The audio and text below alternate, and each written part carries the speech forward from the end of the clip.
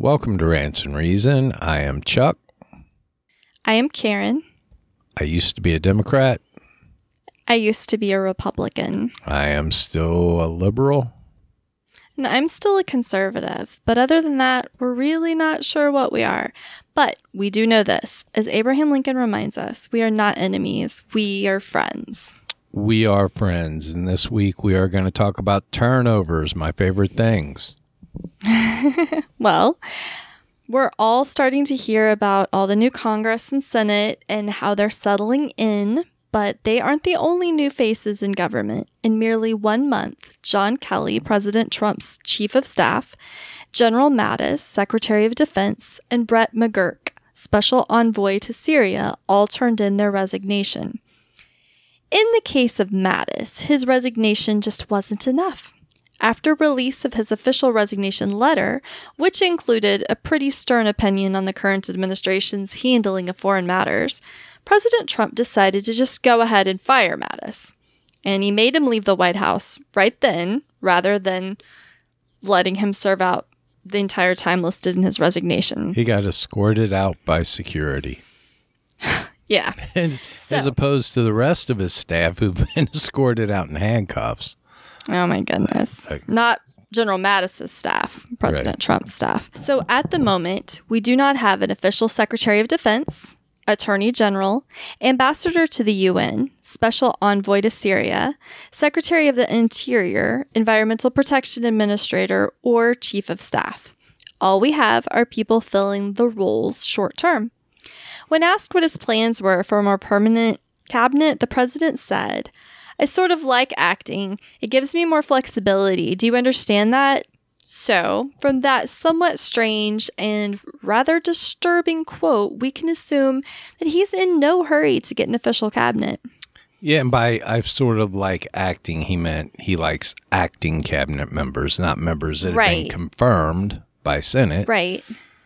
And, I can see why he would like that, because that's his way of getting around confirmation. Hopefully, we're going to get into that in another episode, exactly how he's able to do that and for how long, because there's a lot more to that story. There is, and I'm sure you will give it all to us, Karen. Yeah, I will. Well, you can name the presidents, but can you name their chiefs of staff? Most people can't. I can, but I'm smarter than most people. And there's a good reason for that people cannot name the chiefs of staff. Their average tenure in the role since 1969 is only 2.5 years. It's a very stressful job. Now, both Ronald Reagan and Bill Clinton went through 4 chiefs of staff over their 2 terms as president. George H.W. Bush actually beat both for turnover, as he had 3 chiefs of staff in 4 years. Now, while this might seem like a lot, contrast them with the current administration. Martha Kumar, a Townsend University political scientist, noted that in the top tier of staff, Trump's White House has experienced the highest turnover of any modern administration. President Donald Trump rocketed to reality TV stardom for his love of 2 words, and those 2 words were, "You're fired." And he seems to have brought that same penchant for termination to Washington. The president's senior staff turnover rate during his first year in office was 3 times higher than both Presidents Barack Obama and Bill Clinton, and more than 5 times higher than President George W. Bush. And all of that information is according to the Brookings Institute report on turnover, which actually keeps a really good record of staff turnover in the Trump White House. So if you ever want to look at it, Brookings runs a really great report on it. Trump's cabinet turnover actually exceeds that of any other administration in the past 100 years. The White House Transitioning Project published an in-depth analysis of the current presidential staff turnover at the 18-month mark. At that time, the Trump administration had the highest turnover of assistant to the president level staff of the last 6 presidents. This level of disruption would be difficult for any organization to handle, but these difficulties are compounded in the unique environment of the White House. While there's been a lot of coverage of the record-setting personnel turnover at the White House, there hasn't been a lot of analysis of its costs. To put it bluntly, we know that there's a lot of turnover at the White House, but does it matter? Is it a bad thing? Well, I'm going to tell you why turnover is a bad thing, and this is not the turnover I thought we were going to be talking about. We're talking about personnel turnover, not the pastries with the flaky crust and the icing and the blueberries and the cherries. Yeah. So in this instance, turnover is a bad thing. The Harvard Business Review gives a resounding yes to is turnover a bad thing, and they cite decades of organizational research to back it up. High levels of senior executive turnover are difficult for any organization to absorb. Every senior leader has his or her own style, approach, objectives, and preferences. When an organization gets a new leader, their productivity slows down significantly as it adapts to this disruption. Although replacing a poorly performing organization's leadership can help improve its performance over time, some disruption during transition is inevitable. And frequent transitions make it difficult to establish a normal and efficient routine. Also, high turnover affects team performance. Effective teams need trust without concerns or fear of reprisal. The members of high-performance teams have a high level of tacit knowledge about one another. Basically, they understand each other on a personal level that stretches far beyond the knowledge of each other's resumes. Trust and understanding built over time and experience. These vital team-building aspects cannot exist in a constantly fluctuating team. Yeah, I wouldn't be okay if somebody replaced you. If you could teach a monkey to talk, I wouldn't be hard to replace. You would. You're irreplaceable. Well, another negative aspect of senior level turnover is the impact that it has on all of the lower level employees, the subordinates. A supervisory position often means creating a system, and each person in the system has to know what is expected of them in order to perform their duty within that system. With each change, all the systems get disrupted, and then overall staff production and morale decreases. Of course, turnover in the president's senior staff is always high. These jobs, or even by the standards of the senior executives at major companies, are just brutal. The pressure and hours match or exceed even the most demanding private sector jobs, and without the compensation of private sector pay or the perks. And especially in this particular administration, the public scrutiny is relentless. I think Sarah Huckabee Sanders has developed tics. I do too. I do too. I'm not making fun of her. She hardly ever... Right. She gave her first press briefing of the year, and it's almost February. She didn't even notice that there was a government shutdown because her government had shut down a long time ago. It's like, we'll call you when we need you, Sarah. And today they were like, just go out and say something, come back. Don't be out there that long. Well, even though it's usual for turnover to be high in the White House, the problems that turnover creates tend to be worse in the West Wing. First, replacement is more difficult than any other organization. When the White House loses members of its senior staff, it's limited in whom it can find to replace them by the lengthy and complex security clearance process or by confirmation process. They also have to consider the political ramifications and how that candidate's vision of the administration meshes with that of the rest of the senior staff and, of course, of the president. Well, second, the learning curve for new hires is more daunting. Now, any new job has a learning curve. The challenges of working in the White House are unique, which makes that learning process particularly important and very time-consuming. It's not like moving from one private sector job to another. You kind of have personal experience with moving from like private to government back and forth, don't you? It's very difficult. I'm sitting in the same chair I had at the same desk with the same job. For 7 years, I was a private sector employee, and then I became a government employee. So the only thing that changed was my employer, and it was dramatically different. I mean, just the change was dramatically different. And you had less change than most would have in that circumstance. Absolutely. Right. So it's not an easy transition to make. I'm a low-level, government employee. This is the White House, although kind of in viewing things, sometimes I think maybe they should have me making the decisions, and I'm not known for my good judgment. But anyway, working in the White House, it's profoundly different from working anywhere else.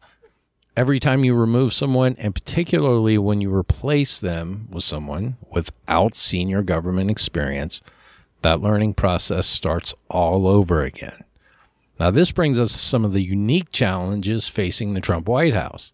Essentially, half of Trump's senior team is on their first year on the job, even though he's on his second. Now, compounding this problem, the number of staffers who are inexperienced in government in the Trump administration is unusually high. Rex Tillerson's tenure at the State Department showed that even highly skilled private sector executives can struggle with the drastically different demands of government service. He had a terrible time going into the State Department, even though he was, by all accounts, a competent Secretary of State. Right. He had a very difficult time managing the State Department itself. Because it was so different. Yeah. Mm-hmm. Certain characteristics of this particular administration make it even harder for the White House to replace people that it's been losing with people who are of traditional White House caliber. And that's because the pool of potential hires for any White House is already really, really small. But this administration's refusal to hire many staunch Republicans who opposed Trump in the primaries limits the talent pool even more. And there are very few candidates for senior staff roles with the sort of experience that previous administrations would have considered necessary. Karen, I have gone completely blank. Who is the creepy guy that is always showing up on the talk shows? I don't know who you're Nationalist. talking about. Steve Bannon? No. The kind of bald-headed guy. He looks like the guy from SpongeBob. He looks like Squidward from SpongeBob. I don't know who Stephen you're talking Miller. about. Stephen Miller. Stephen Miller Okay. wouldn't be hired in any organization. Right. Yeah. Well, he does look like Squidward now that you mention it. All right. Well, the humiliating manner in which a lot of the staff members have been fired is also likely to make it tougher for the White House to attract new talent. Tillerson found out he was fired from Twitter. General H.R. McMaster, among one of the most legendary soldiers of his time, was left to drift in the wind for weeks while rumors of his impending ouster were batted about.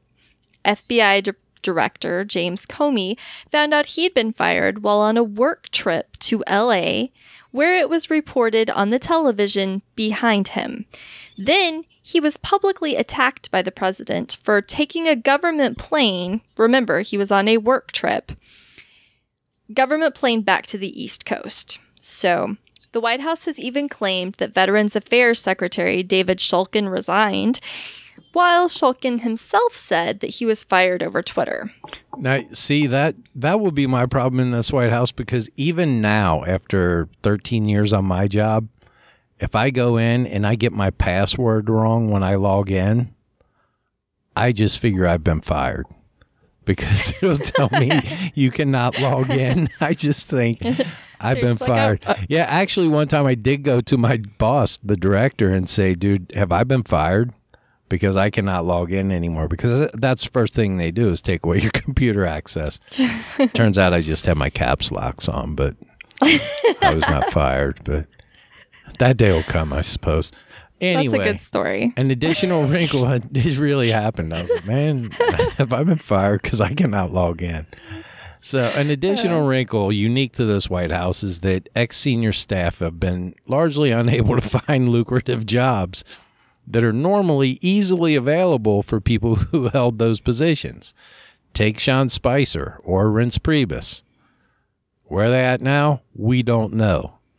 The discarded press secretary and chief of staff. I mean, Reince Priebus may be doing something. Yeah, I know Sean Spicer wrote a book, but they're not. It's already in the bargain bins when you go into bookstores. So I feel sorry for, especially Spicer. He seemed like a nice guy.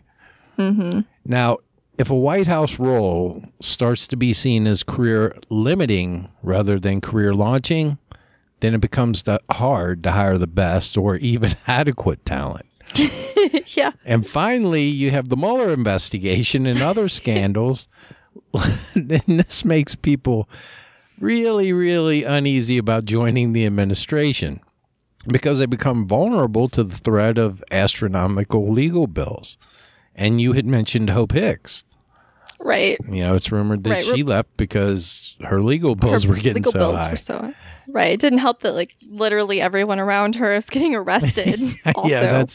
When you're in a job that half the people are getting arrested, it's probably time to update your resume and get on Indeed.com and see what you can find. But anyway, and you can get swept up into an investigation. There's a lot of investigations going on. So, a lot of people are like, nah, I don't want to mess with that. Right. So service in the White House is supposed to be just that, service. But service at the price of humiliation, potential bankruptcy, or even prosecution. There's a lot to ask of the already tiny group of people. And by tiny, we don't mean that they're not big people. Just a tiny group of people, a small number of people who are both acceptable to the administration and capable of filling these roles. Now, one example of a person that was unlikely to turn down a position but did was Chris Christie. Yeah. He was actually offered positions and he's like, yeah, I think I'm going to, that's a pass. That's going to be a hard no, Don. No, I don't think so. Right. And he would have jumped at the chance at one point. In the very beginning, he was begging for a job, but now he's like, no, I got this gig over here shoveling snow in New Jersey that I think I'm going to keep. Never forget when he came out after he dropped his nomination, after he dropped running for president, his candidacy, and he was speaking for Trump, and Trump started talking, and he's in the background looking like he was under duress. Do you remember that? I do. That was he was so like, funny. He did not just say that. I know. I mean, he just looked like all of his hopes and dreams had just died right in front of him, or that somebody dropped ice cream or something. But I mean, he said that's what I was thinking. It's like the pizza guy stumbled on the way to the door. That's the look on Christie's face. Now that's how you go from an A team to a C team, or maybe even a D team. Right. Well, this is not a very hopeful podcast. There's very little reason to think that we're going to see a turnaround. Because the president prides himself on doing things differently and of going with his gut instead of following the advice of experts. He has literally said, I don't like to follow the advice of experts. They hate I like smart to just people. do what I feel. Smart people. Right. They don't give good advice. Hate smart people. Not only would changing his approach to talent management likely be low on his list of priorities, there's very little reason to think he could change even if he wanted to, because the Presidential Personnel Office, the office tasked with, among other responsibilities, staffing the White House, is much, much smaller than previous administrations, and the only work experience many members of its staff have is working on the Trump campaign. Two of its most senior officials have records that include being arrested for drunk driving, passing bad checks, and assault. It's like he hired carnies to come in and run the personnel office there. Well, I thought you would have to pass a background check. These people couldn't do my job. They couldn't get hired for my bizarre. job.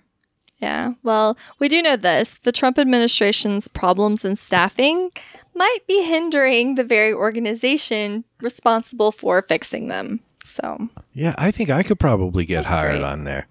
Now, any president needs help, and one with no previous experience in government needs it more. Some of Trump's appeal to his supporters was grounded in his defiant insistence on taking an approach that's radically different from that of his predecessors. He's what's called an unfiltered leader. And unfiltered leaders can tend to be either enormously successful or catastrophic failures. Kind of like that sound you made. That's catastrophic failure. Yeah. One thing the successful ones have in common is that they pick their spots. No leader, even the most brilliant, can be perfect in all things all the time. Only podcasters like us can do that. Right. We never make any mistakes ever. Right. That's why we're redoing this entire podcast. Precisely because unfiltered leaders are often making policies that no one else would, because the policies make absolutely no sense. They need to surround themselves with capable teams, even more than ordinary leaders do, much as Lincoln did with that legendary team of rivals he had. Trump's management of the White House made it virtually impossible for him to surround himself with a top-notch team, even though he needs one more than a conventional president would. Whatever you may think about Trump, objectively, his White House has been as dysfunctional as Hulu customer service.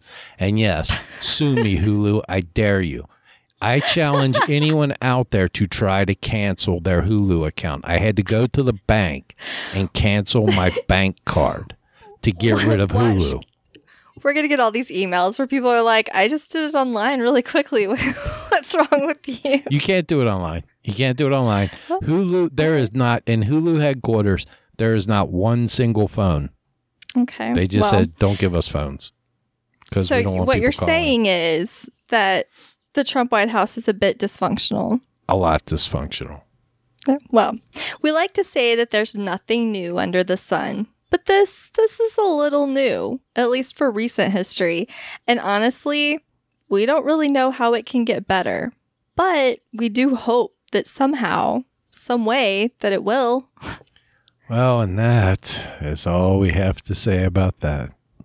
Yes. We want to thank everyone who takes the time to listen to us talk and ramble. And you can find us on all the standard podcast platforms. We appreciate any positive reviews and love social media shares. We also want to send out a very special thank you to our Patreon supporters. We couldn't do this without you, and we really, really appreciate you more than you know. Yes. So thank you, everyone. Bye. Bye.